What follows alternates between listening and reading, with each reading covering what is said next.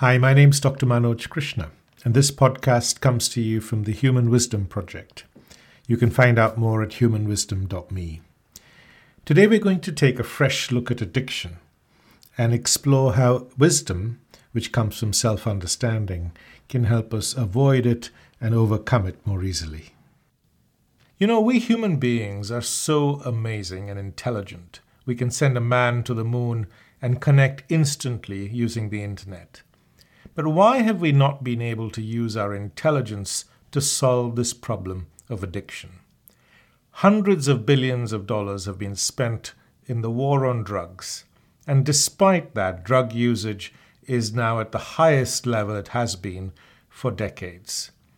There is a huge economic, social, and health cost associated with this. At the moment, there is a debate going on whether to legalize drugs or not, and several parts of the world have legalized marijuana. The long-term impact of that has yet to be seen. One question that nobody seems to ask is what makes the human mind prone to addiction in the first place? And if we could find the answer to that, could we prevent addiction from occurring or make it more easy to manage?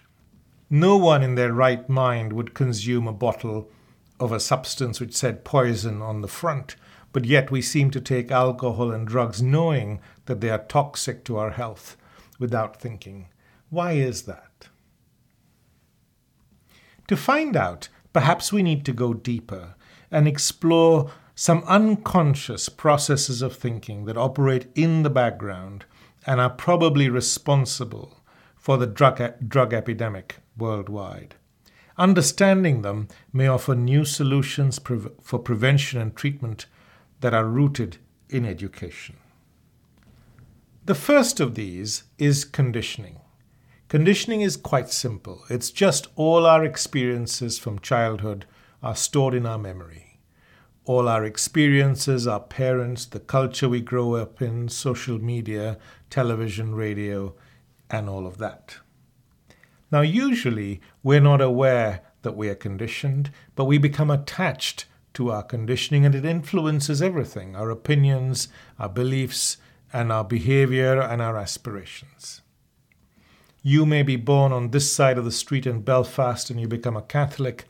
You're born on the other side and you become a Protestant. You may grow up hating each other and not even question why. Or I may read one newspaper and think Brexit is a great idea. You may read a different newspaper and think it's a terrible idea. When we meet, we don't say, this newspaper said this and the other one said that. We think that's our opinion, and we try to convince each other, and conflict follows. Similarly, if we grow up in an environment where drug taking is commonplace, and those taking drugs seem to be having a good time, unconsciously we become conditioned to thinking it's not a bad idea and I'd like some of that, please, too. We also have a need to fit in and to be part of a group because we don't like being alone, and that draws us more easily into groups of people that are taking drugs. Of course, those selling drugs understand all this and use ever more sophisticated techniques to sell them to us. If any further evidence of conditioning is needed, look at the advertising industry. $550 billion a year is spent trying to convince you and me what to think and believe and buy or not to buy and who to vote for. Now, I'm not saying that all conditioning is wrong, but it happens unconsciously, and all our opinions and beliefs and aspirations come from that. If we could wake up and realize that we have been conditioned, we can then respond with intelligence. The second unconscious process of thinking that is behind addiction is the human mind's need for pleasure. This operates in the background, hidden from our own awareness. Now, we get pleasure from a number of different things, from buying things, experiences, when our sense of self or ego is boosted, and so on. Pleasure results in the release of dopamine in the brain, which gives us this short sense of high. All pleasure, however, is fleeting, and when the pleasure ends, it leaves a void. The depth of the void that we feel depends to a large extent on the extent of pleasure that we experienced. The greater the high, the greater the sense of emptiness or void that we feel.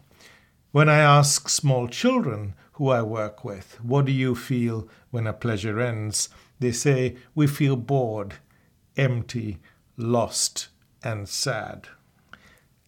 I then ask them, what do they need to do once the pleasure ends, once they feel this boredom or this sense of void? And they say they need to repeat the pleasure.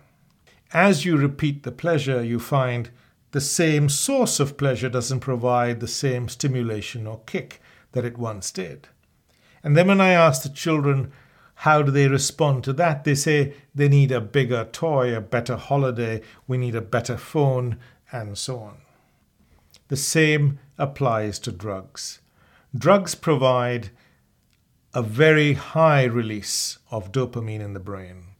And when the pleasure ends, it creates a void which needs to be filled by taking more drugs, but this time we need to take a little bit more to get the same kick, and that's how we gradually become addicted. Our need for pleasure also makes us lose our ability to think clearly. So if you tell somebody who's drinking a lot of alcohol or taking drugs to stop taking it, they will give you a number of reasons why they should carry on doing exactly what they were. Or they can say that we are in control and we are on top of it, we know when to stop, and so on. They'll provide a number of arguments why they should continue with the status quo. All this is part of the nature of pleasure and common to all of us human beings. Linked also to this need for pleasure is the difficulty we find being alone. We have a constant need to be occupied. Why is that? Why are we unhappy or unable to be quiet and still in one place and be at peace with ourselves? This restlessness that we have, and this is again common to all human beings, drives the human need for pleasure in the first place. And for a man who has everything, drugs provide the ultimate source of pleasure that almost nothing else can match. Too much pleasure, of course, ends up dulling the mind, and in the case of drugs, ends up damaging the mind. The third unconscious process of thinking that is behind addiction is how we respond to stress. National surveys have shown that between 70 and 80% of people report being severely or moderately stressed. Now, stress is like a fire in the brain, and the causes of it are many. But like all fires, our first instinct is to escape. If we are in a relationship that is stressful, we want to leave that relationship. Or if we're in a job that's stressful, we want to leave that job. But if there is no escape possible, then what does the human mind do? Well, escape through pleasure is an easy one, and the world offers many pleasures for us to escape with. One of them is drugs. Drugs seem to provide an easy option to escape from the stress we feel. And for a short time, while we're taking those drugs, our brain is numbed and we don't feel the psychological pain that we do without them. We're unable to resolve the problem that we face, and therefore drugs are an easy outlet. I have enormous sympathy and empathy for those who are suffering. And we're not at all saying that drug taking is bad or good. We're just trying to explore here the way the human mind works and try and understand and find out if this understanding can help us avoid the downward spiral of drug addiction. Because throughout our education, we have not been taught about stress or the nature of it and how we can deal with it with intelligence when a severe psychological pain grips our thinking. Our first instinct is to escape, and drugs provide an easy escape route. Now, the same could be true for alcohol addiction or gambling addiction or any other addiction that you can think of. But drug addiction is particularly unique because the dopamine release that comes from taking heroin and cocaine is so much higher than almost any other pleasure that we can think of. It is important to make it very clear that all these patterns of thinking that we're talking about, conditioning, pleasure, and the nature of stress, are not right or wrong. They're just a fact of being human and need to be explored and understood. At the moment, they operate in the background, unconsciously affecting our behavior and our thinking. And if we can make the unconscious conscious, we can respond with intelligence. It's a bit like walking into a room which is completely pitch black. And if you do that, you'll bump into all the furniture. This understanding is like putting the light on so you can navigate life with intelligence. So what is the answer? Well, we at least know what doesn't work. Telling people not to take drugs or alcohol or telling them it's dangerous to do so doesn't work. If it worked, we wouldn't have the problem that we have today.